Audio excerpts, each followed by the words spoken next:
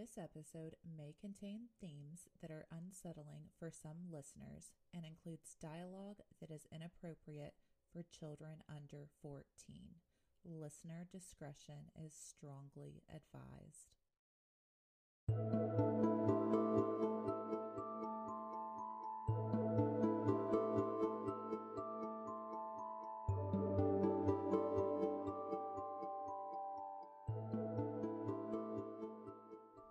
Hey Juicers, I'm Alyssa. And I'm Brooke. And this is For God's Sake, Don't Drink the Jones Juice. Welcome back to episode 28. Hey. We hope...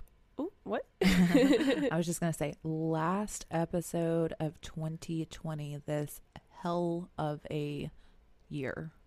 Oh, is it? I didn't even realize. Wow, yeah, it is. Thank God. So, the next episode, 29... we're going to be in entirely different spirits. The world's going to be all better. Psych. And it's going to be great. I really fucking hope that next year is better because I know you've been through it this year. I've been through it this year. A lot of my friends have been through it this year. And this is like not even considering COVID. Like, that's without COVID. You then add COVID into the mix and it's been literally like a clusterfuck of just horrible shit this year. Horrible. I hope you guys' year has been better than ours because oh my God. So yeah, I'm claiming it right now. 2020 is my year. 2020? I'm sorry. 2021 is my year. And yours. God, and all of yours. I hope it's the year of our podcast because it seems to me kind of going not south as great as we'd like it to. You guys, remember when we first started this and you guys were so excited and like we would get a lot of listens and you guys would interact with us and you'd join our giveaways and send in your listener juices? What happened to that? Because we're feeling the lack of love from you guys. Honestly, like it might be what we're feeling, everybody else is like just depression and just bleh. You know, nobody, like, we're just so unmotivated and, like, the world is just a horrible place right now. The world does suck right now. But, look, we have a giveaway going on. Alyssa's going to explain it to you. We did talk about it in our last podcast, but just in case you did not listen, let's talk about it one more time. It's also posted on, is it posted on Instagram? Yes. It's on Instagram. It's on in our Facebook group. All you have to do is you join our Facebook group, you follow our Instagram. If you've already done both of those, cool, you're already 2 steps ahead.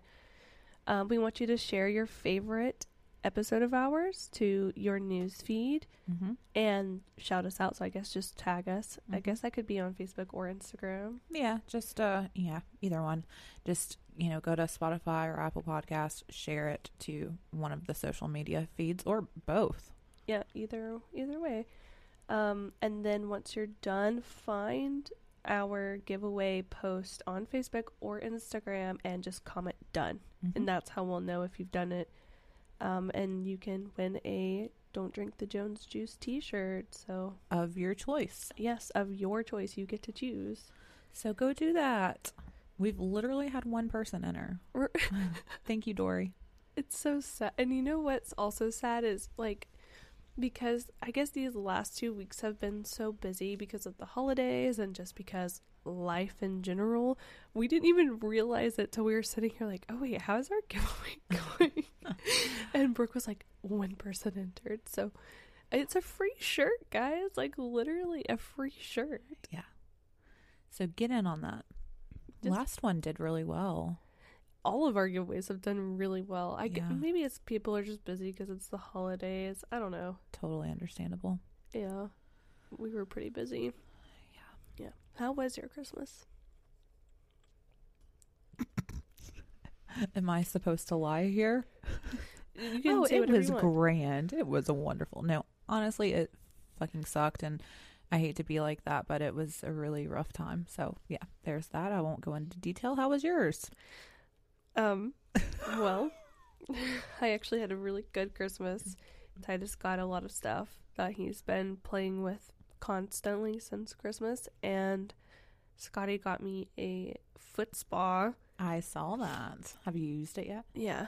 Is it nice? No, it sucks. Aww. We both agree that it definitely sucks because so it bubbles. But when you put your feet in it, your feet go where the bubbles come out, so it doesn't bubble because your feet are on top of it.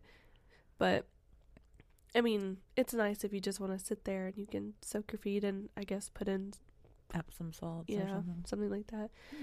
But I mean, I like it. I'll obviously use it all Yeah. the time. But well, that was a nice thought.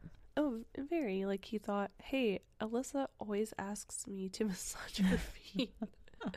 What can I get her? Yeah, that was sweet. He also got me like a phone car mount. Oh yeah, yeah. Did I say that right? a car mount for for your phone. Yeah. And I fucked it up, What? unfortunately. So it's like adhesive. Yeah. And I don't know what I was thinking, but I didn't wipe off my dash before I stuck it on there, and there's a bunch Oh. of dust there. And so literally it's not sticky anymore because Oh the dust that collected. Thankfully it came with like An extra pad. no, it came with something I can stick in a vent. Oh, and I can like do it like that, but it sucks because I didn't really want it in my vent. Right. But You want that airflow. I'm happy I have that because I've actually been, and it's funny because, so, we were riding in the car and Scotty had already bought that for me, and I was like, and I didn't know about it, and I said, what you should have got me for Christmas was a phone car mount thingy, and he just kind of sat there, and then, like a few days later, I got him like an FM transmitter thing so he can have Bluetooth in his car. Like a few days later, he was like, I need a new aux cord. And I was like, oh, are you going to get one? Because I didn't want him to get one. And Yeah. then, we give him that. So we both got each other something we definitely needed, which is good. I did get some good gifts from my hubby. He got me 5 gift cards. Ooh. So like Sephora, Home Depot for my plants. What else? Home Goods. I think there was a Zaxby's and a Kohl's. That's what it was. Yeah. Ooh. And then, a bunch of little odds and ends type stocking stuffers. But like he knows me. Gift cards. That's where it's at. Right, You know what yeah. I mean? You can get what you want. Exactly. Scotty usually gets me a gift card to like Sephora or something like that, but Mhm. I like when he buys me gifts that Like- he buys because he's thought about me. Right. You know what I mean? Right. Those are always. I don't know. I just kind of feel like a gift card's the best idea because like I have everything. You know what I mean? Anything I want, I get it. So it's Yep. like That's true. it's like he'll end up getting me something that I might use once or twice. You know what I mean? Yeah. Whereas I can go pick something out that Right. So That you definitely want. I yeah. saw a really cute idea on Facebook. It was actually a friend of mine posted that her and her boyfriend, what they did for Christmas, and I thought this was such a good idea. I told Aaron, I said, we should do this next year. All they did for each other, they bought plane tickets to go to different places in the United States. So they're going to travel. So the girl got, I want to say, I may have this backwards, but got them plane tickets to go to Colorado. Oh, and I think I'm friends with this person. It's too. Casey. I don't know. Or Jesse, Casey and Jesse. But, and then he got, or maybe the other way around, tickets to go to Oregon. So I thought that was so cool. So it's like in March, they're going to Oregon, and in September, they're going, I would love to do that too. I if thought it was such a great idea. I didn't have a 4-year-old child I had to worry about. Yeah. I would done been gone to San Diego again. Right. Sorry if I'm sniffling. I'm sick, not COVID sick, but like sinus-y sick. That's also why my voice sounds different, kind of hoarse and congested. But yeah, Well.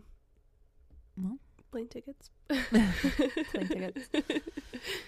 Are you ready to get started? Oh, I also wanted to tell you. Well, my grandma got me more than just this, but this was my favorite thing she got me. You may have had these, but I've never had them. But it's like, I see them on Facebook every year for Christmas, and it's like the orange chocolate. You know what I'm talking about? No. It's like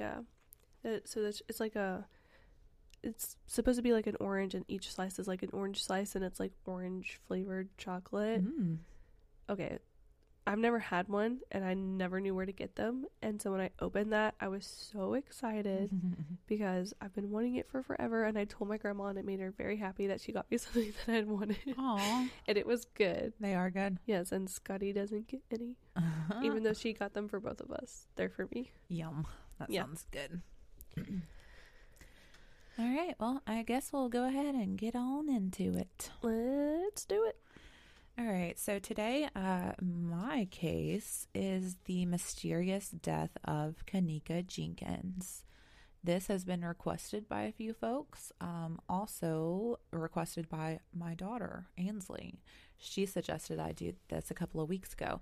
She likes listening to our podcast when it comes to things that like she knows about. Does she listen sometimes? Yeah, like we'll that be on the surprises road. me. I know. Usually she hates it, but if it's something she's heard about before, she gets like super intrigued. I remember after Chris Watts, and we were listening to it on our way to wherever we were going, and she's like, "Turn that off! I don't want to hear it. I'm gonna have nightmares."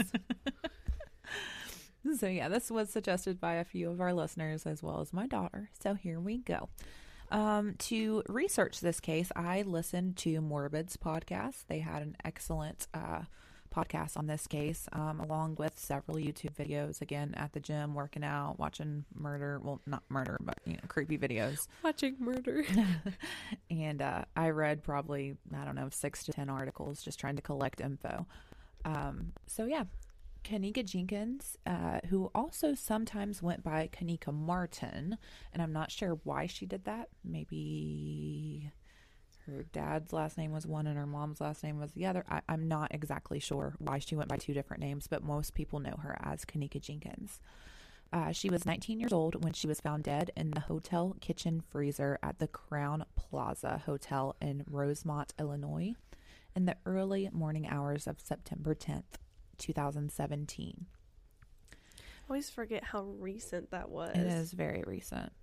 So the Rosemont, Illinois Police Department did not suspect foul play, but they stated at the time that their investigation was incomplete. The medical examiner determined that Jenkins' death was an accident, saying that a combination of alcohol and prescription medication were to blame. Kenneka's mother, Teresa Martin, disagreed.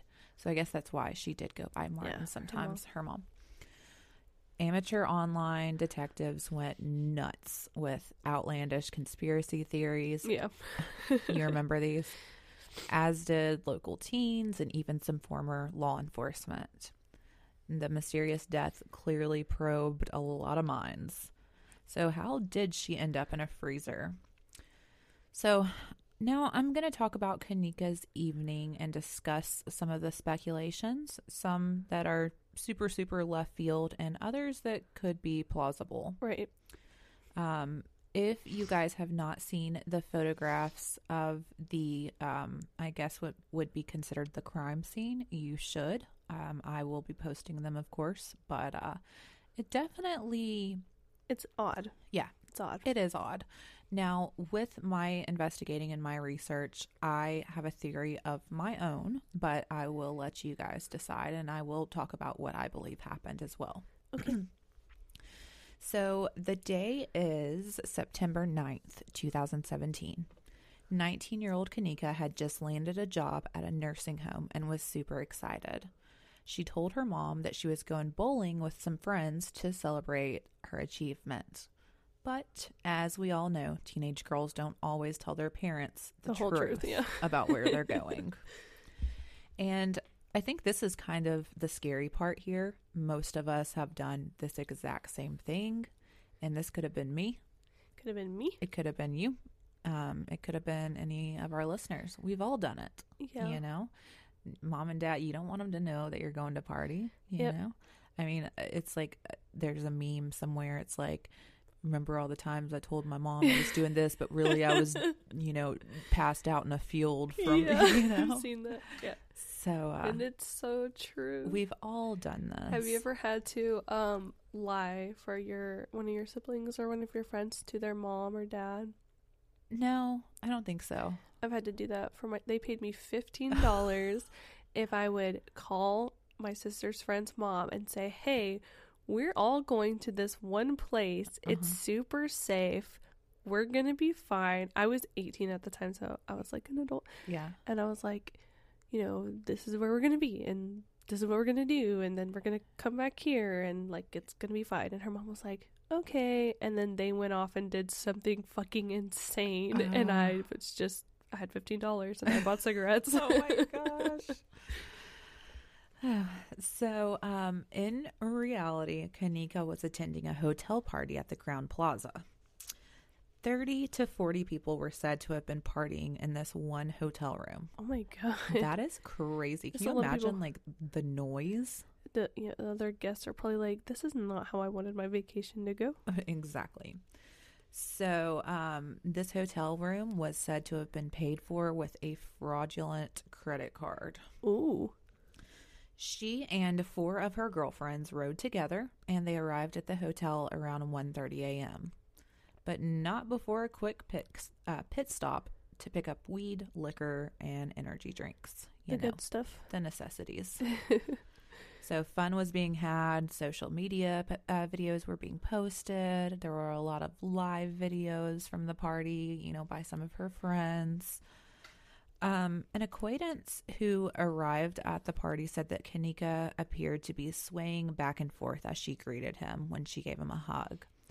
Several witnesses said that she did drink, but that she did not partake in the use of any marijuana or any other drug. Like, that just wasn't her thing. Now, these hotel parties were pretty common. But she stopped to get some, didn't she? Well, with her friends. Okay. Yeah. So, these hotel parties were pretty common with this group of friends. They were kind of a party group. Right. I think there was something about, they called themselves like the Turn Up Crew or something. Oh, yeah. You know, it's typical teenage behavior, right? Just having a good time. Exactly.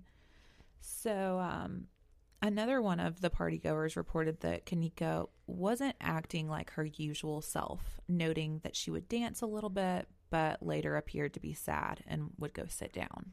So something was just a little bit off with her that night. Right. At around 4 a.m, Teresa Martin, Kanika's mother, gets a phone call from some of Kanika's friends saying that she's missing from the hotel. At this point, her friends had been searching the hotel for her for about an hour.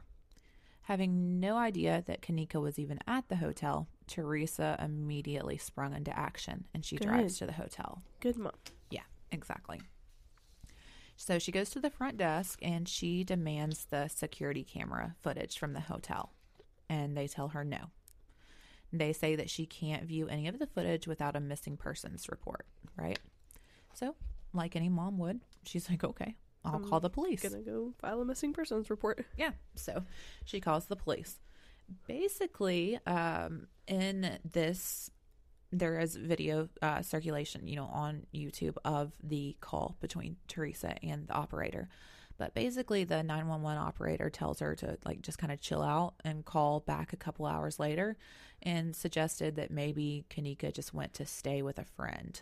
Basically, it was just like, you know, I'm sure she's fine, you know, just call back in a couple hours. First of all, we're wasting time. Literally. If there's a missing young woman and you're telling her mom to chill, to call back in a few hours, we are wasting time that this girl could have been found. Right. I hope that operator feels extremely guilty. I hope they're fired. Yeah. So, meanwhile, Teresa starts knocking on hotel room doors, desperately searching for her daughter. And you know what the hotel does? They call the police on her. And I bet they came like that. Because, she's disturbing these guests. Right.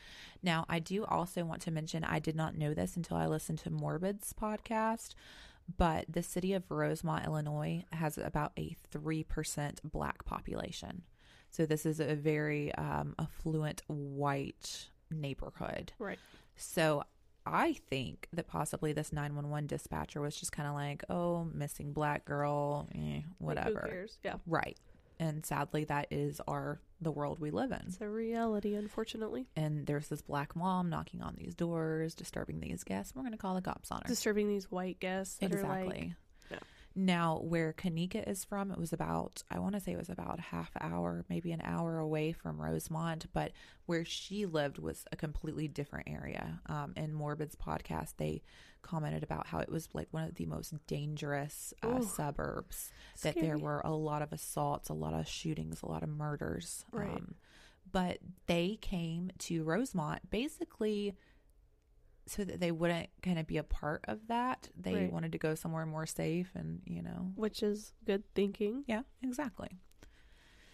So, yeah, police, or the hotel calls the police on her. Like, how fucking dare you, honestly? Like, you guys won't show her security footage. The police won't do shit for her, but y'all gonna call the police on her for knocking on doors. Just supposed to sit around and wait a few hours until this, or the police officer, or the police station's like, oh yeah, now we will file that missing persons report. The 911 operator just sounds so nonchalant. Like, oh, that's what happened. Well, maybe she went to a friend's house. Yeah, just call us back later. Like, he just didn't want to deal with it. I'm going to give you a theory of what I think happened without even knowing your daughter. Yeah. How old was she again? 19. 19, okay. So, Kanika's friends' stories were all inconsistent as to what exactly had happened after the party.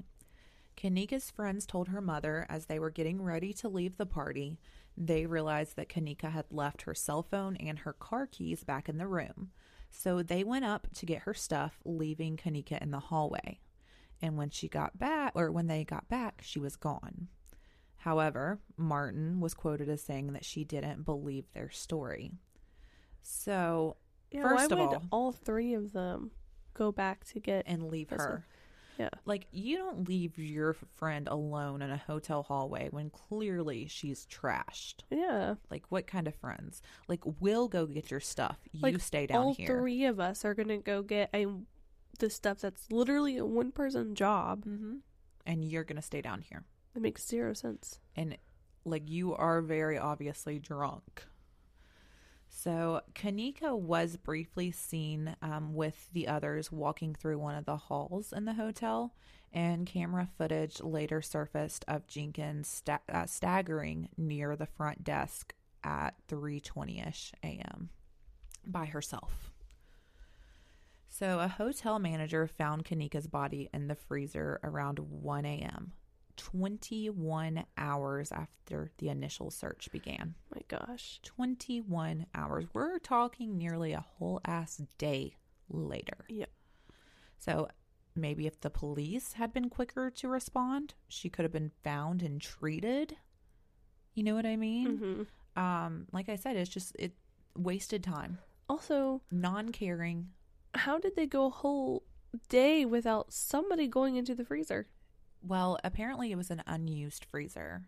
It was like nothing was in it. Oh. So, yeah, it was just kind of there, wasn't being used. So, 21 hours later, they find her body. They also did say on the Morbid podcast that this hotel manager was just like super nonchalant when he found the body. Like, you can kind of see him like on the security footage, just kind of like walking. Just like, oh, yeah, just found her. Like, you would think you see a body in a freezer, you're going to, like, run towards the police. Yeah, you're going to freak out because, yeah, dead body. Yeah. So, the autopsy report found no illegal drugs in Kanika Jenkins' system, but her blood alcohol level was found to be 0.112, which, if you're not familiar with the legal driving limit, it's 0.08. So she was beyond what's considered, driving, right? Driving legally.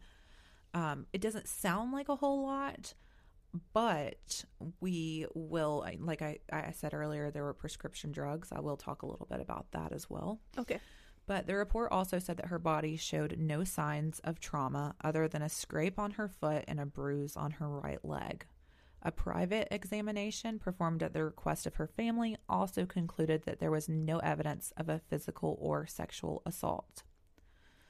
But if Kanika was so drunk that she accidentally just went into the freezer, people asked how was she strong enough that in that drunken state that she was able to open the freezer door. Right. Apparently this is a very heavy door. Yeah. So if you look at the video footage, like I said, she's clearly extremely inebriated. Like, she's staggering. She's kind of falling into walls, just walking around the hotel by her damn self. So I'm going to be extremely honest here, and this is something that Alyssa knows, but most of you guys listening probably don't. So I used to party, and I used to drink a lot. And I'm just going to say that I've been in a place of being so absolutely trashed that I can actually see myself doing some shit like this. Okay. And that's what makes this scary. I know I've literally walked into bathrooms and like laid down on the floor before. Wow. Like, just been so drunk that I'm just like, I'm done. I'm going to find a place to crash. You know what I mean? So my theory is maybe she was just so drunk she did not realize where she was. Maybe she thought she walked into a bathroom and just wanted to rest. Yeah. And when you're drunk, you get hot. Yeah, I was about to say maybe she was like, well, it feels nice in here. Yeah. I don't even think she knew that she was in a freezer, is my theory. When you're trash, you're wasted, you're really warm. Maybe she thought she walked into a bathroom and just kind of laid down. Maybe she thought she walked into I think she was in such a drunken stupor. She didn't know where she was. I don't think she purposely went into a freezer. Right. That is my theory. You know, I've literally never been so drunk that I didn't know where I was. Oh, I have. I've never been, like, I get to this one certain point when I'm drunk where I'm like, okay, I legit cannot take anymore. Yeah. Well, that's good that you have that, cut off in your brain. Me, it's like I get to that point and I'm like, keep going. Right. And that's why I don't drink anymore. So now her mother speculated that in that drunken state, there's no way she could have pushed the freezer door open. Again, it was very heavy. And usually when you're drunk, you're not going to be able to use a whole lot of force. You're kind of just floppy. Right. You know what I mean?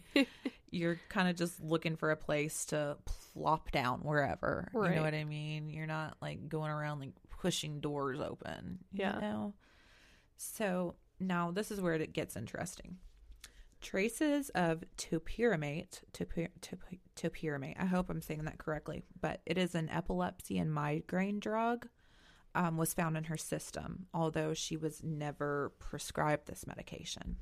So, of course, theories ensued that maybe she was drugged. Yeah. So, people speculated that she was drugged and then basically that she was like dragged into the freezer. Topiramate is definitely not a party drug, okay? Yeah. It's not something that you take to have a good time. Basically, it like knocks you on your ass. Right. I've never heard of this before. Yeah. So if she wasn't epileptic, if she didn't have migraines, why did she have this in her system? Right. And if it's not a party drug also, then why? Yeah. One of the girls on Morbid was saying that she has migraines and that any and every migraine medication she's been prescribed basically like knocks her on her ass, makes you feel awful. You like, it's not something you take to feel good. Right. You know? So she was also found with a cut on one of her feet with her shoe missing. So in my opinion, that could have just been like a drunk stumble, or again, as some people speculated, she could have been forced into the freezer and maybe that's where her foot was cut. Right. Topiramate taken with alcohol enhances the effects of drunkenness. Yeah. And also enhances the effects of hypothermia. Oh. So, as we all know, she died of hypothermia. Well, to me, that's very suspicious. Yeah. So, the Rosemont police publicly released photographs showing Kanika wearing the same jeans and jean outfit or jean jacket that she had on in surveillance cameras of her walking through the hotel before her death. However, the shirt beneath her jacket was pulled up, exposing her breasts, according to a police report. Now, from my research, in the stages of hypothermia, you get really warm after you get cold. So that could explain that. Maybe she was getting hot. So in her drunken state, her drugged state, she started stripping her clothes off, thinking that she was hot. And that makes sense. Like, you know, when Aaron and I were cleaning out our pool a few weeks ago, our hands were so cold from, you know, putting them in the water and cleaning, like that they started to feel hot. Yeah. You know what I mean? So imagine being in a freezer. You're going to be freezing initially, and then you're going to start getting warm. And that is one of the stages. So, of course, Kenneka Jenkins' family and friends criticized the initial police response, which there really wasn't a response other than, she's okay. She's at a friend's house or something. And they did file a lawsuit against the hotel and the others. So now about some of the conspiracy theories. Of course, the official story was that Kenneka Jenkins had gotten too drunk at the hotel party, wandered away from her friends, and stumbled into a freezer, closed the door, and was unable to escape. I do want to mention here as well that there is like an emergency latch that you can push on, and it will let you out. But it's dark. It's pitch black in this freezer. Even a panicked sober person probably isn't going to find this emergency latch. Like, unless you know it's there. Yeah, exactly. And again, in my state, I think she just kind of walked in and shut the door behind her and just kind of went to sleep. That's what I think. That's weird to me, though, because when you're drunk and you open this door that's already really heavy, yeah, and then you're going to close it when you go in. Like, anytime I've ever opened a door when I'm drunk, I just leave it open. Yeah. You don't even think to close it, yeah. Yeah, that is very true. I don't know. It's all kind of weird. So social media exploded with fingers pointed at Kenneka's friends. Yeah, they seem suspicious as fuck. Right. One of the most outrageous theories claimed that Kenneka was murdered in order to provide Selena Gomez with one of her kidneys. What? Yeah. There was all kinds of like black market, like organ ring, like craziness. But Kenneka was found with all of her organs, so that just absolutely makes no sense. Who made that theory? People were just saying all kinds of shit. So another one of the theories was that she was set up by her girlfriends, raped and murdered by 3 men in the hotel room for a mere $200. There were theories speculating that it wasn't Kenneka at all on the hotel security camera footage, but a body double, and that it was a setup from the hotel. Another conspiracy stated that a video posted from the party, Kenneka could be heard in the background saying, "Help me." I did watch this video. I listened to the video. I replayed it several times. I'll let you see what you think about it, but I think people were really, really reaching on this one. I heard like a squeaky sound almost, like, I don't even know how to describe it, but I did not hear "help me." Right. I'll try to remember to post this video on the Facebook page. Anyway, that theory stated that one of the guys at the hotel party liked Kenneka, but that she didn't like him. When the live video came out, people say that if you look closely enough, you can see Jenkins being ganged up on by a group of boys on the bed in the room. Oh my God. I did not see that either. According to www.kissrichmond.com, Jenkins was being raped on the bed while Irene, her friend, was on live. And after they raped her, they put her body in the freezer. Psychics also have done readings on what happened that night at the party, and they stated that she was raped and killed. Again, that wasn't found in her autopsy, but if the police and the investigators just went into this with, it's an accident, they probably wouldn't have even checked for that. True. You know what I mean? True. And again, you have this black girl in a very prominent white city. Yeah. And I think a lot of times in these investigations, these investigators go in with this theory in their mind already. Mm-hmm. So they don't really let the crime scene tell them what happened. Yeah. They're telling the crime scene what happened. Yep, I think that's true. So, but, a lot of theories here. Now, my theory, again, I do kind of believe with the initial theory. I think she was very drunk and just went in there and fell asleep, and that's what happened. That's my theory. I don't want to sound disrespectful here. From my research, that's what I found. I think people sometimes just want to believe the worst when weird things happen, when freak accidents happen. But basically, what I gather from it, like, here's the lesson here. Don't leave your friends alone when they're drunk. Stick together. Unless your friends are evil, because I think there's just too many coincidences for it to have been an accident. Like the drug found in her system that increases the heightens the alcohol. Yeah, and also hypothermia, and then she's also found in a freezer. I just think that's really weird. That's like if it's if it was a party drug, it wouldn't be weird, right? But because it's not, it is odd. And then her friends leaving her alone. You know, to me, it kind of seems more like, my theory is she was drugged. Her friends left her in the hallway. And she's kind of led into a freezer, probably by somebody who knows where the cameras are. Because now there are, speculations as well that the camera footage had been tampered with. Her mother also says that she knows for a fact when she searched that hotel and when she found out where Kenneka was, that there was a video or a camera pointing at the freezer. The hotel says there was never a camera. Yep. See, the hotel and her friends, I think, had something to do with it. For sure. So you think she was murdered? Yeah, I do. Okay. Well. Just too many coincidences. Like with Elisa Lam, I think that was a crazy. Really? See, I don't think that was. I think somebody put her in there. Really? Yeah. I don't know.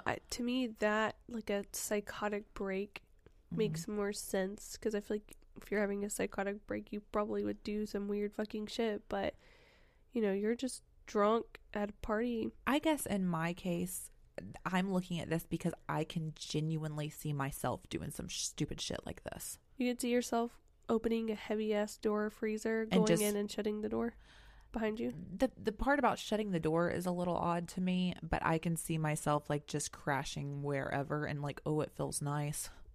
Out. Yeah. That's what I can see. So I basically think it was just a very sad, tragic, unfortunate situation. I think it was an accident. You don't. I'd love to get everyone else's theories. But yeah, that's what I have here. And that is it. So. Well, guys, tell us what you think about it. Do you think she was murdered? Do you think it was just a horrible happenstance? What do you guys think? Let us know.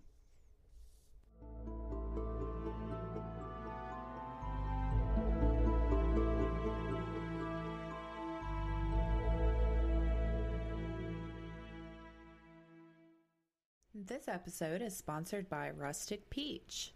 Rustic Peach is a small business owned by self-proclaimed crunchy mom Jessica Armstrong. They offer over 20 different items, including lip balms, body products, and luxury candles made with pure soy. All of their items are handmade in small batches by a certified aromatherapist, using only sustainable and clean ingredients.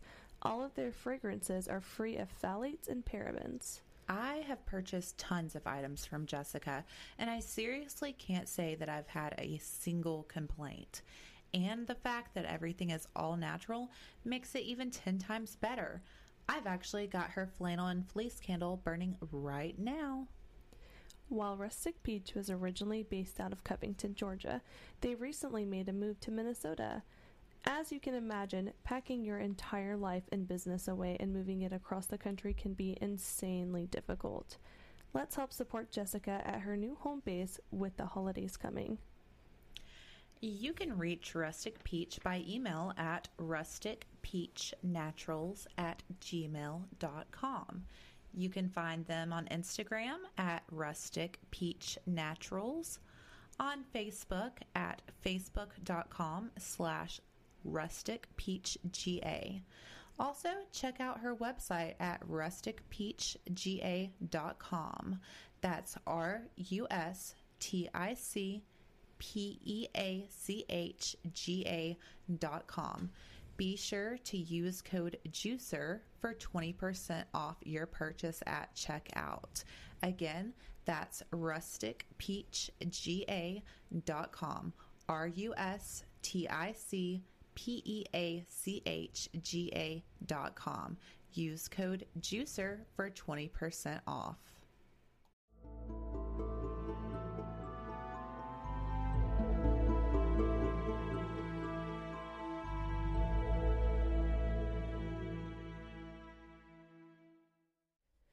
Welcome back, guys. So today I'm going to be covering something absolutely horrible. I didn't really know too much about this person until I started doing research, and I was like, holy shit. Like, oh my god. He cray. Yeah. I do want to go ahead and put a trigger warning saying that there's a lot of insane shit in this case, like sexual torture, just torture of children in general, cannibalism. There's a lot of graphic language. There's 2 letters from this person that I'm going to be reading, and they're very bad. Like, I felt sick typing them out. So yeah. So just when Alyssa told me who she was covering, I said, oh, I had already, I started researching this person a couple of months back, and I had a couple of paragraphs, but, literally it was so disgusting. I just couldn't do it anymore. It's bad. It's really bad. I know I cover some gruesome shit sometimes, but, I don't know. Some of it, I just can't. Yeah. And when it comes to children especially, it affects me. Yeah. I don't know why I covered him, but I did. So if that's not your cup of tea, if you're squeamish, if this is not something you can handle, I guess just don't listen, because all of this is what that's going to be. So I'm doing The Boogeyman, Albert Fish. And I got my sources from Wikipedia, a website called wtop.com, Murderpedia, and then a website called stmuhistorymedia.org. So that's where all of my information came. This is probably going to be pretty long. I have a lot of information. So I guess let's begin. So Albert Fish was born May 19th, 1870 in Washington, D.C. to Randall, who was American, and Ellen Fish, who was Scot-Irish American. Randall was 75 years old when Albert was born. Oh, that's what's wrong with him. The semen was so old that it made a disgusting human. It couldn't work properly. The sperm was so old. Yes. So he was 43 years older than Albert's mom. Holy cow. Yeah. So she was in her 30s? I think. Or 40s? Maybe, I don't know. What's 75 minus 43? 32. There you go, then. So Albert was the youngest with 3 living siblings, Walter, Annie, and Edwin. Apparently, Albert wasn't actually his name, but he wanted to go by that name because it was one of his dead siblings' names. Ooh. He also wanted this name to escape the nickname he was given, which was Ham and Eggs. Ham and Eggs Fish. Yes. Oh, okay, tell me again. You said he was how much older than the mom? 43. 43 years older. Yeah, so she was 32. Okay, I was making sure I said that right. Good math. I could never. So he was given the nickname Ham and Eggs while living in an orphanage, which is where a lot of his childhood took place. Because, his dad's 75. Obviously, he's not going to last very long. Yeah. So his family had a history of mental illness. Mm-hmm. His uncle suffered from mania. One of his brothers was institutionalized in a state mental hospital, and his sister Annie was diagnosed with mental affliction. 3 other relatives were also diagnosed with mental illnesses, and his mother was diagnosed with visual hallucinations. Damn. Yeah. So his father, he was a riverboat captain, And in 1870, he became a fertilizer manufacturer. And by 1875, Randall died of a heart attack. So he was only 5 years old when his dad died. Yeah. But he was already in an orphanage anyway. Well, no, not yet. Oh, okay. Because his father died, his mother put him into St. John's Orphanage in Washington. Because, like, she was broke. She couldn't take care of herself or her kids. So. Right. So he was regularly abused there.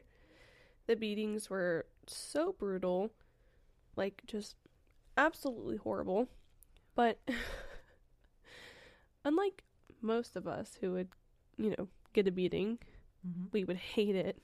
Oh. Albert started to enjoy them. Gross.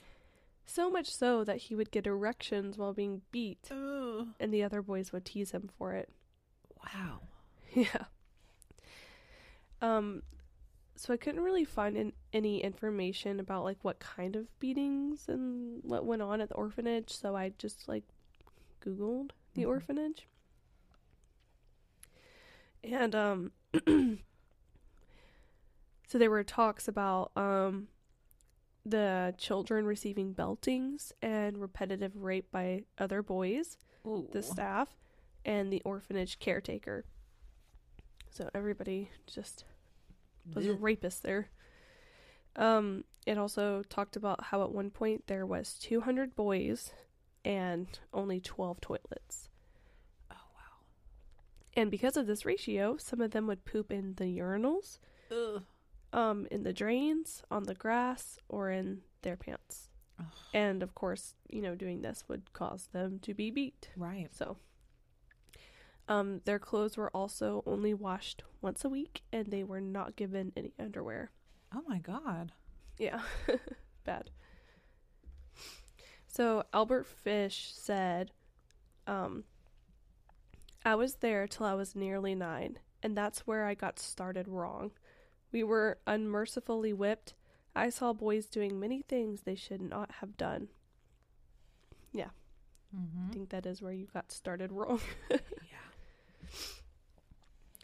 Harold Schechter, who is a professor of American literature at Queens College, City University of New York, and the author of Deranged, the shocking true story of America's most fiendish killer. He says, while there, he was subjected to all manners of physical and sexual abuse and humiliation and torture, which completely warped his personality out of shape. It turned him into the kind of monstrous being that he was. And I looked for that book on Amazon, and I was reading the reviews, and everybody was saying, like, literally, the Wikipedia page is... Nothing compared to... No, like, it's the same as the Wikipedia page. Oh, okay. He just gives his own opinion and analysis. That's what makes the book longer. I was surprised when I was doing my research at how, what's the word I'm looking for? How much, like, the Wikipedia page went into it and, like, actually said these disgusting things. Yeah, all of, like, the letters and stuff. Yeah. All that was from Wikipedia. Yeah. So they really... They nailed it. Yeah. They didn't hold back, I guess is what I was trying to say. Yeah, no, they didn't. So in 1880, Ellen was finally able to get Albert out of the orphanage due to her getting a government job. When he was 12 years old in 1882, he began a relationship with a telegraph boy who introduced Albert to... I meant to look up this pronunciation. Urolagina? Is that something to do with the urethra? What do you think it is? Well, I'm assuming it has something to do with urine or the urethra. Urolagina, I don't know what it is. But this is when someone gets sexual excitement from the sight or thought of urine. Yuck. He also introduced him to, this is another one I meant to look up how to pronounce, coprophagia. Okay. Phagia, which is basically eating feces Oh. to gain sexual pleasure. Oh my God, why? Dude, imagine somebody introducing you to that. I mean, if I were dating a man and he was like, look, I just have this fetish. I really just, want to talk to you about it. I was about to say something really disgusting, but I know your dad listens, so but no. It's over. It's over. Yeah, no, I could not be with somebody who has a poop fetish. Not just a poop fetish, but like a eating poop fetish. That's, yeah. Like, it would be weird if like you're taking a poop and your boyfriend comes in and he just like wants to look at your poop, but it's another if he starts digging into the toilet. Oh my God. Oh my God. I'm so turned on right now. This is just delectable. Oh God. So this creepy motherfucker would also visit public baths so that he could watch the boys undress. Gross. Throughout his life, he would also send obscene letters to women that he found in classified advertising and matrimonial agencies.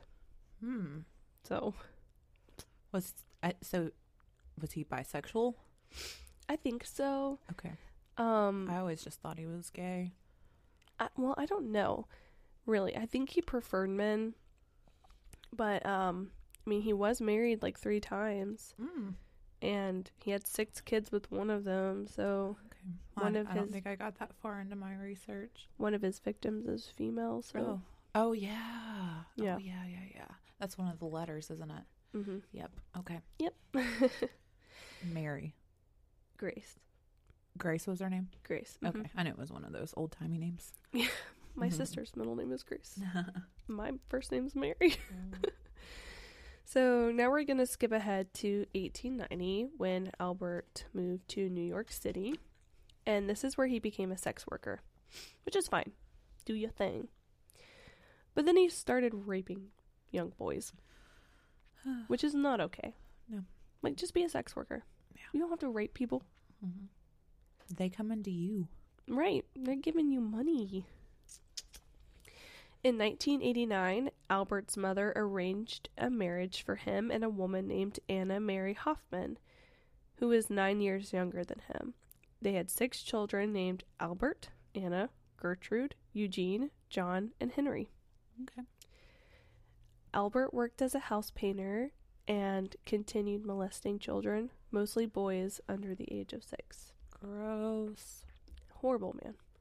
Imagine, like, being married, having 6 kids with somebody, and this is literally what he's out doing. Ugh.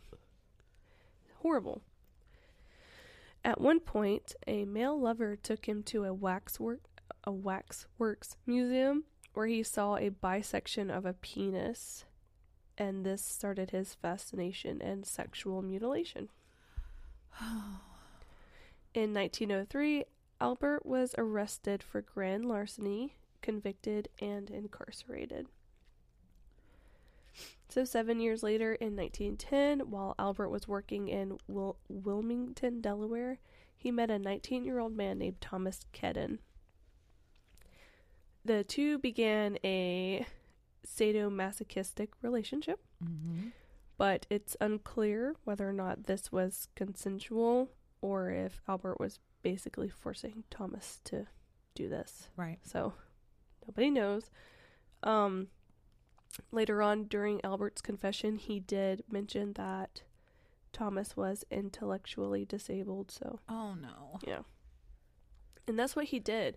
He targeted, like, black people and, disabled people. Wow. Yeah. 10 days later, Albert took Thomas to an old farmhouse and began to torture him for 2 entire weeks. He tied Thomas up and cut off half of his penis. Oh my God. Albert said, "I shall never forget his scream or the look he gave me." Like, yeah, I'm sure it was horrible.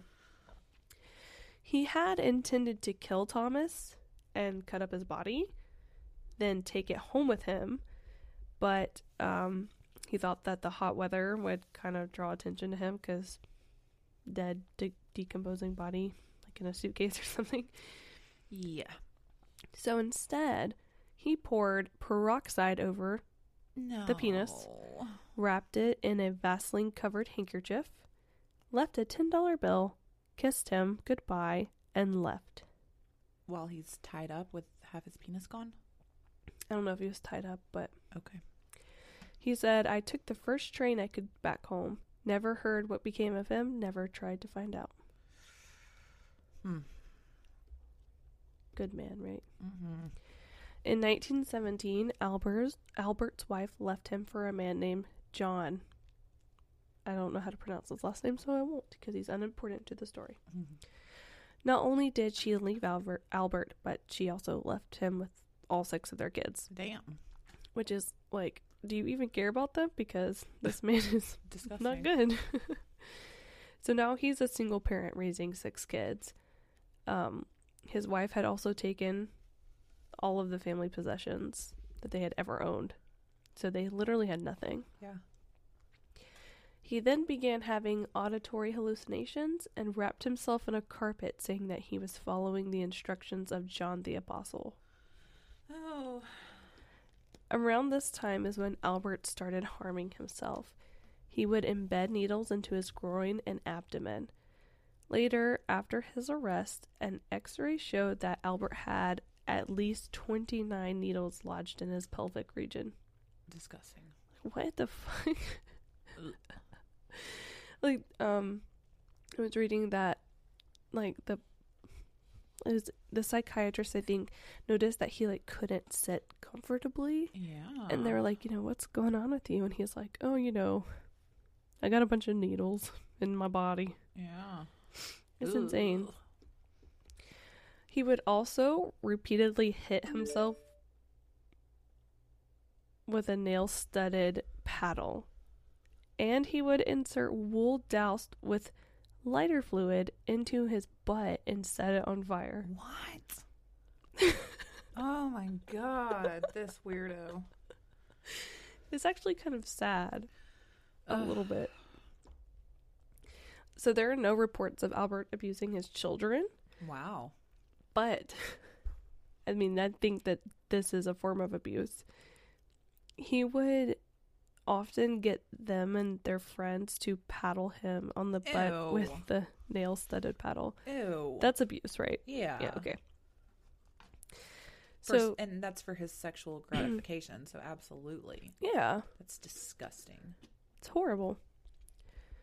So he began being obsessed with cannibalism and would often prepare himself a dinner of just raw meat. And sometimes he would also, like, try to get his kids to eat it too. Ew. What are you doing? I'm just poking at a candle. Okay. I just see all this extra wax on the side and it's bugging me. So in 1919, Albert stabbed an intellectually disabled boy. And then he would also pay boys to bring him children for him to molest. Oh. Like, this is what he's doing in his spare time. Nice hobby. Right. On July 11th, 1924, Albert enticed an 8-year-old girl named Patrice, who was playing alone on her parents' farm, to help him look for rhubarb. I don't know if that's how you pronounce that, but it's like a vegetable that grows. Okay. Before Patrice could leave with him, her mother came out and chased Albert away. So, good for her. Yeah. But he later returned to their house to sleep in their barn. But Patrice's father found him and was like, "Bitch, get the fuck out of here." Yeah. And so he left. Like, what? The audacity. The nerve to do that. Gross. So when Albert was 54 years old in 1924, he was suffering from psychosis and felt that God was commanding him to torture and sexually mutilate children. Because that's what God does. Yes. That's all God ever wants for anybody. So Albert had what he called his implements of hell. Have you ever heard of these? No. So they were a meat cleaver, a butcher knife, and like a small handsaw. those were his implements of hell. So he wanted to test these implements of hell out on someone. So he chose a young boy that he had been molesting, named Cyril, you know? Sure. Cyril. Okay. Yeah. Cyril Quinn. So Albert found him playing box ball on the sidewalk with his friend, and he asked them, like, "You guys hungry?" And they were like, "Yeah." So Albert was like, "I'm gonna make you guys some sandwiches. Follow me." So they followed him to his apartment, and while he was, like, making the sandwiches, they were in his bedroom, wrestling on his bed, when they dislodged the mattress and found his meat cleaver, handsaw, and butcher knife underneath the mattress. So obviously they get scared and run the fuck out of there. Yeah. So, good for them. Oh, gosh. On February 6th, 1930, Albert remarried to Estella Wilcox, but divorced her after only a week of marriage. I wonder why he's marrying women. Like, as a cover-up? Probably. I mean, this is early years where that is, like, not okay. Right. 3 months later in May, Albert was arrested for sending an obscene letter to a woman who answered an advertisement for a maid. So I guess that's illegal. So after that arrest, and then another one the following year, he was sent to a psychiatric hospital for observation, which that needed to have been done forever ago. Yes. On May 25th, 1982, so this is like 50 years later. Yeah. Forever later. Wait, I wonder... Did you say 1982? That is not right. I was about to say he'd be like 112. Yeah. Why did I do that? What is that? At least you caught it, unlike me in the last episode. Scotty had to point it out. Oh, yeah. I think it's supposed to be 32. Okay. Albert came across a classified advertisement in the Sunday paper of the New York World that said, "Young man, 18, wishes position in the country, Edward Budd, 406 West 15th Street." 3 days later, Albert visited Edward in Manhattan to hire him for the work. He later confessed that he had planned to tie Edward up, mutilate him, and then leave him to bleed out. That was his plan. That was his goal. So he met the family under the name of Frank Howard. And Frank Howard was a farmer from Farmingdale, New York, which sounds so fake. Right. Farmingdale.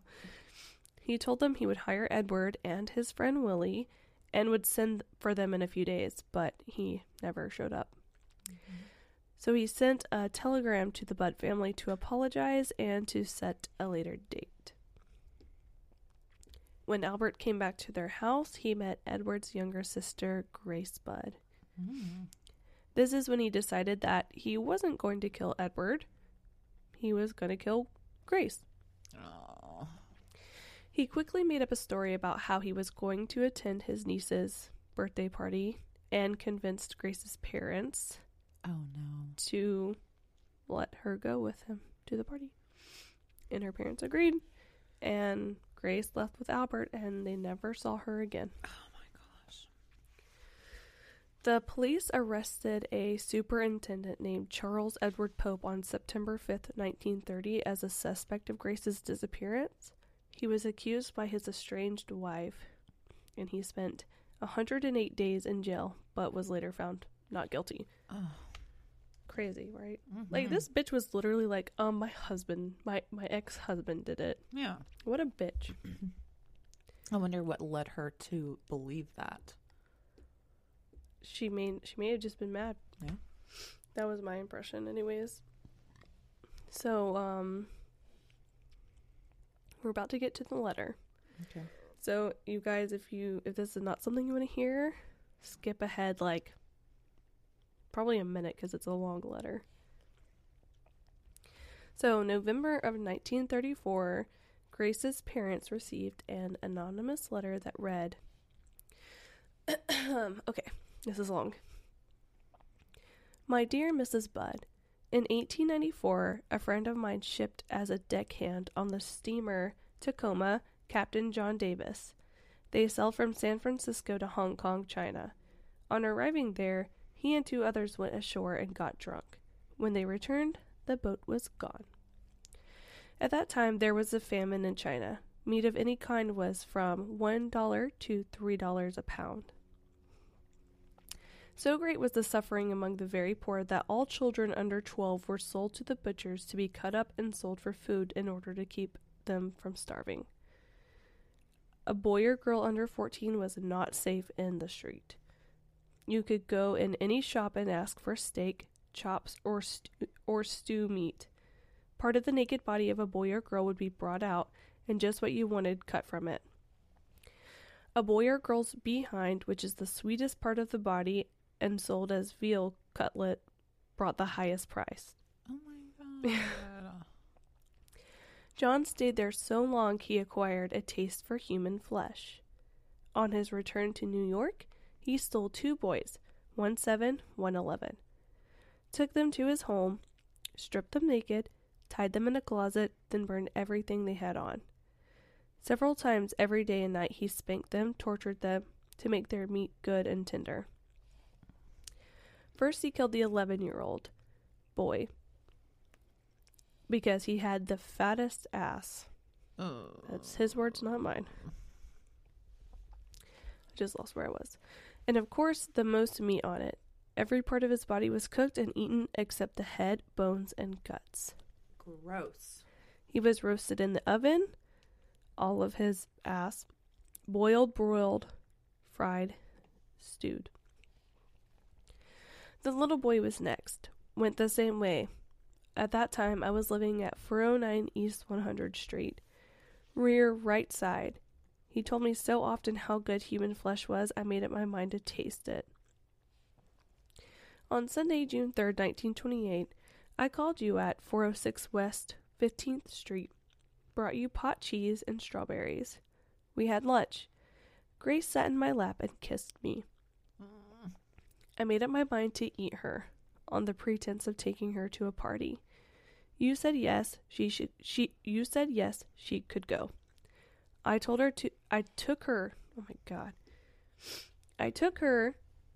to an empty house in Westchester I had already picked out. When we got there, I told her to remain outside. She picked wildflowers. I went upstairs and stripped my clothes off. I knew if I did not, I would get her blood on them. When all was ready, I went to the window and called her. Then I hid in a closet until she was in the room. When she saw me naked, she began to cry and tried to run down the stairs. I grabbed her and she said she would tell her mama. First I stripped her naked. How did she kick, bite, and scratch? I choked her to death, then cut her in small pieces so I could take my meat to my rooms, cook and eat it. Oh my God. How sweet and tender her little ass was roasted in the oven. It took me 9 days to eat her entire body.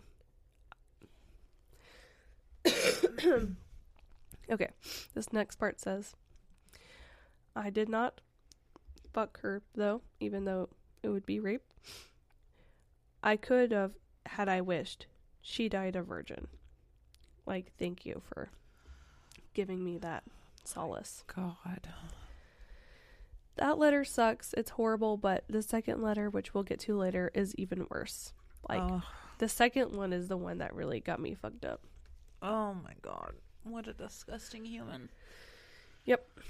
So the police investigated the letter and the story about Captain Davis and the famine in Hong Kong, but it couldn't be verified. Like, they couldn't find the truth to that.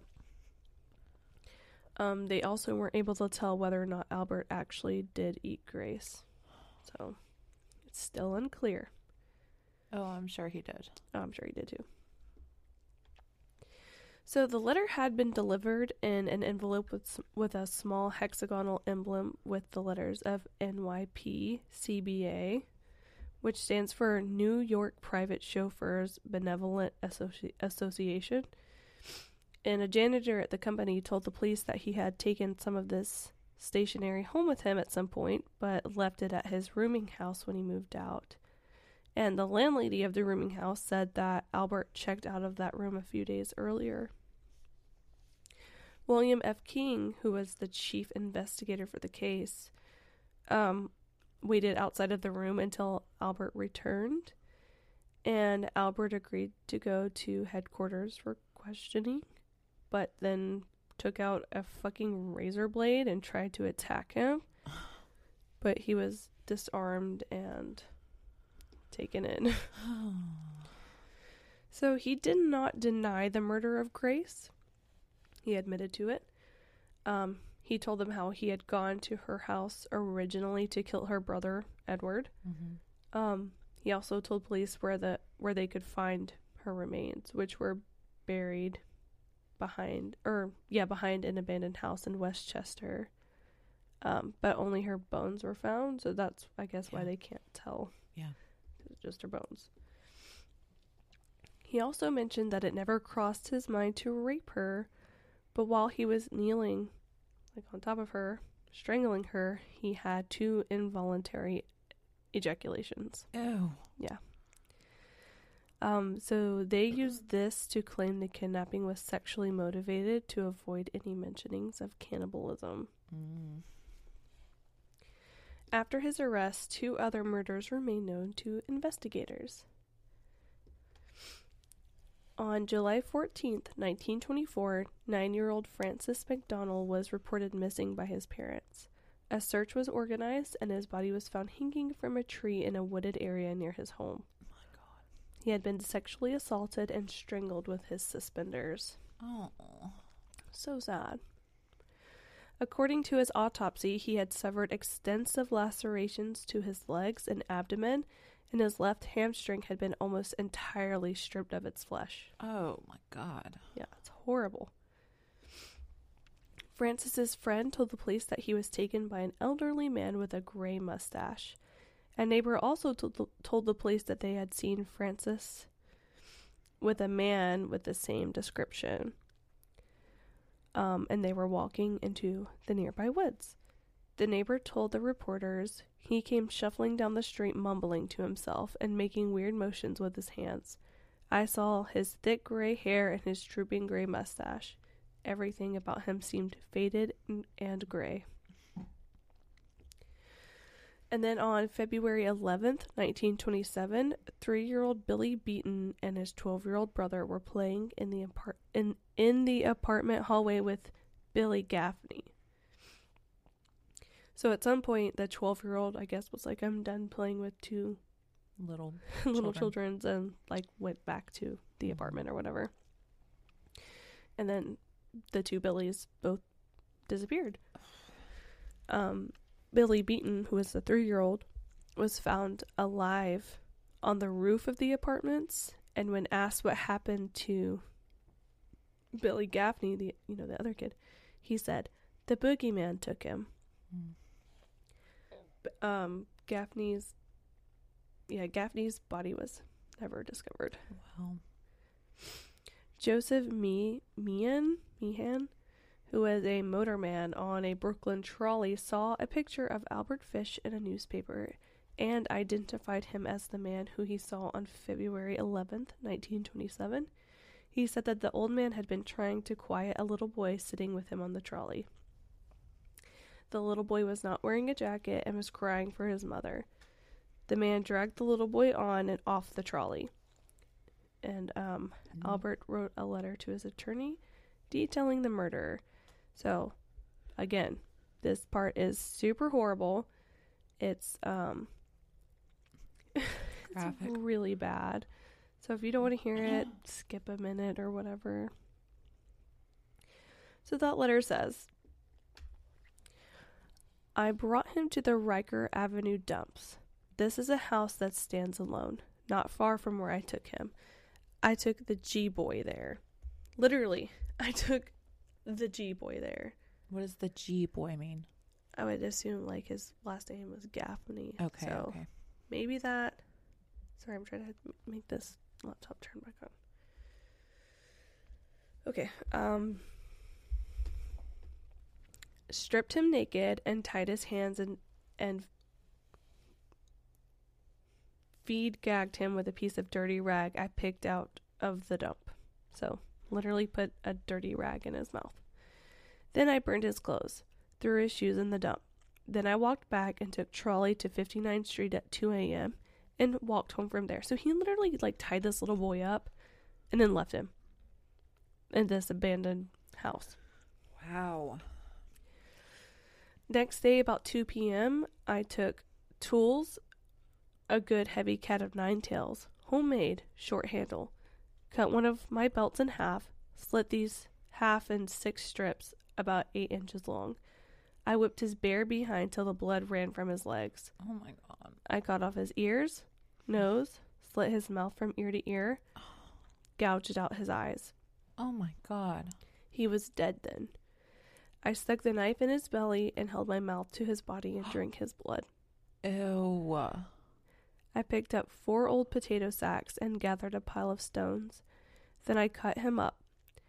I had a grip with me. I put his nose, ears, and a few slices of his belly in the grip. Then I cut him through the middle of his body, just below his belly button, then through his legs about 2 inches below his behind. I put this in my grip with a lot of paper. I cut off his head, feet, arms, hands, and the legs below the knee. This I put in sacks weighted with stones, tied the ends, and threw them into the pools of slimy water you will see along the road going to North Beach. Water is 3 to 4 feet deep. They sank at once. I came home with my meat. I had the front of his body I liked best. His monkey and peewees. Yeah. Ew. Yep. His monkey and peewees. I lost my... Okay. His monkey and peewees and a nice little fat behind to roast in the oven and eat. I made a stew out of his ears, nose, pieces of his face and belly. I put onions, turnips, celery, salt, and pepper. It was good. Then I split the cheeks of his behind open, cut off his monkey and peewees, and washed them first. I put strips of bacon on each cheek of his behind and put it in the oven. Then I picked 4 onions, and when meat had roasted about 1/4 of an hour, I poured about a pint of water over it for gravy and put in the oven the onions. At frequent intervals, I basted his behind with a wooden spoon so the meat would be nice and juicy. In about 2 hours, it was nice and brown, cooked through. I never ate any roast turkey that tasted half as good as his sweet little behind did. Oh. I ate every bit of the meat in about 4 days. His little monkey was as sweet as a nut. Oh my God. But his peewees I could not chew. Threw them in the toilet. This just it's so disturbing and disgusting that it sounds made up. It sounds so made up. What? I've never heard of this ever. It's absolutely, and it's sad that, I hope his mom never had to read that. Oh my God. Ever. Because, could you imagine, no. Your son being murdered, but then cut up like this and eaten? Roasted in the oven? It's so sad. So, Gaffney's mother did visit Albert, and she was accompanied by Detective King and 2 other men. She wanted to ask him about her son's death, but Albert started crying and asked to be left alone. What? Bitch, you don't have any right. No. No. And after 2 hours of her, trying to get answers out of him, she just left, and she still wasn't convinced that Albert is her son's killer, which I don't know. It makes you wonder. You know what I mean? Like you said when we were talking a few cases ago, some people just admit to shit that isn't even true just to, I don't know, what, for fame, for notoriety? I mean, I don't know. I mean, He may have killed him. That is so, like, outlandish, these things that he's saying. It's like, is that for real? And the way he talks about it, too, it's just like, yeah, I literally chopped this boy's butt off and put it in the oven and, you know, roasted it and ate it. And it was so good. Like, to me, it just seems like it's like he has no remorse and no... Well, and the details. Like, and I basted it every quarter of an hour. And yeah. Ugh.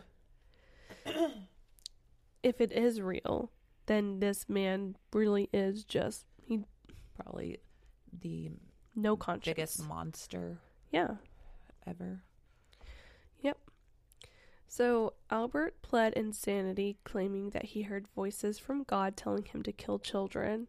Several psychiatrists testified about Albert's sexual fetishes, which I don't think that some of these are fetishes. I think that they are huge issues, but these included sadism, which I have the definitions for all just in case nobody knows what these are. So it included sadism, which is when you gain sexual gratification from harming or humiliating someone. Masochism, which is sexual gratification from pain or humiliation, like on yourself. And just side note, those things are not mental illnesses. Those are actually very common fetishes. When I say that, I mean, so there's cannibalism, pedophilia, and necrophilia. Oh, yeah. Those are the three that they're not fetishes. Yeah. They are literally like a huge issue. Oh, yeah. The rest of this, that a normal this is person, what you want. That's fine. Right. Yeah. Flagellation. As long as it is consensual. Yes, as long as it's consensual. Yeah. Is that how you... Flagellation? It's FLAGELLATION. I guess, what is that? Is that the poop thing? Oh. No, that's the act of beating someone with like special instruments, like a whip or... Okay. Yeah. And again, if it's consensual, that is okay. Also, I don't know how to pronounce that, so if I got it wrong, I'm sorry. Exhibitionism, which is again is okay if it's consensual. The act of exposing no, this is not fine. The act of exposing private parts in a public setting. No, I'm sorry. No, I was thinking of something else. Like no. Yeah. No, exhibitionism is not okay. No, it's not fine. Voyeurism is the next one. Okay, that's what I was thinking. Yeah, which is gaining sexual pleasure from watching others as they're naked or performing sexual acts. That is fine. And if it's consensual. Yes. Not exhibitionism. You can't be a peeping Tom. Well, I guess exhibitionism would be like having sex in public and things like that, right? Which is not really okay. I guess it could be also... I mean, if the public setting is like... Private. A consensual public setting. A private public setting. Then I guess that's fine. But like, you can't go to the park and just like whip out your dick. Ew. Like, that's not okay. Like flasher. I guess a flasher would be an exhibitionist. Yeah, exactly. Okay. Voyeurism, and then oh god, this one, like piquerism, which is the act of penetrating the skin with sharp objects. And then they also have cannibalism, and then the fetish of poop eating, coprophagia. I'm sorry, but that is not okay either. Actually, so I have something to say about that in a minute. Okay. And then the urine one also. And then hematologina. Do you know what that is? Something to do with a toilet? I don't freaking know. No. Blood drinkers. Okay. Yeah. Blood. Yeah. Okay. Pedophilia, necrophilia, and infibulation, which is the removal of the external female genitalia. Oh. That one's also not... Okay. Yeah. Okay. So, he's trying to pull the insanity card. Mm-hmm. And so they had numerous psychiatrists come in and be like, yeah, he's fucking insane. Yeah. But then there's this one who's like, dude, there are millions of people who like pee and who like to eat shit. But they don't kill people. Right. Like, these are completely normal quote unquote societal perversions. Right. You know, like that other people are dealing with the same perversions as you are, but they're not killing people. Right. So he was like, you know, I don't really think that can be counted as insanity. Right. Yeah. And same with a lot of those. Like, he doesn't think that, like, even though Albert had all these fetishes, like, none of them really screamed like he's insane. Right. Well, there was no bestiality. Nope. Didn't see that in there. It was just human. Yeah. Okay. You know, I completely off topic, but while we're talking about fetishes, I don't know what made me do it, but in the last few days, for whatever reason, I was reading about foot fetishes, which personally I think it's strange, but that's me. I understand people are into it. That's cool. Whatever. Right. Do you? But I read that like 25% of men have like sexual fantasies towards feet. And I thought that was so strange because I have had quite a few boyfriends in my lifetime, and I don't think I've had a single one that they informed me that they had a foot fetish. I do know people that have them, but I had no idea that it was that common. Yeah, I mean, people ask for feet pics. Yeah, I mean, I know, but like 1 out of 4 men are into feet. 1 out of 4? Yeah, so I said 25%. Holy shit. I thought, like, have you ever like had a boyfriend that was into feet? You know, I don't think Scotty's into feet, but he definitely does not mind feet. Right. Well, so I don't know. I don't mind feet. What does that mean though? Like, to be sexually turned on by feet? Yeah, I don't think I've ever dated anybody who are sexually turned on by feet. I don't mind feet. I'll give a foot rub. Aaron doesn't mind feet. Oh no, I cannot do feet. But really? It was like, I'll put my feet in Scotty's face and he doesn't care, but he'll put his foot like near you, like right near me, and I'm like, see, Aaron and I will like lay across the couch and he'll rub my feet and I'll rub his. Like, no problem. You know what I mean? I mean, like, me and Scotty have done that and I can do it, but I don't like it. Yeah. Like, I feel gross after touching somebody's foot. Yeah. I don't even really like to touch my own feet, but that's weird. Anyway, so yeah, 1 out of 4. I think like the woman percentage was like 7% or something, which sounds more realistic. Yeah. You know. All right. Well, so obviously the jury's like, this motherfucker is insane, but they all agreed that he needed to die. Yeah. So they found him sane and guilty, and the judge ordered the death sentence. Good. He was executed on January 16th, 1936 in the electric chair. Good. At Sing Sing. His last words were, "I don't even know why I'm here." Oh. Like, bitch, yes you do. Sick fuck. He is so terrible. So after his execution, Albert's lawyer, James Dempsey, told the reporters that he had Albert's final statement.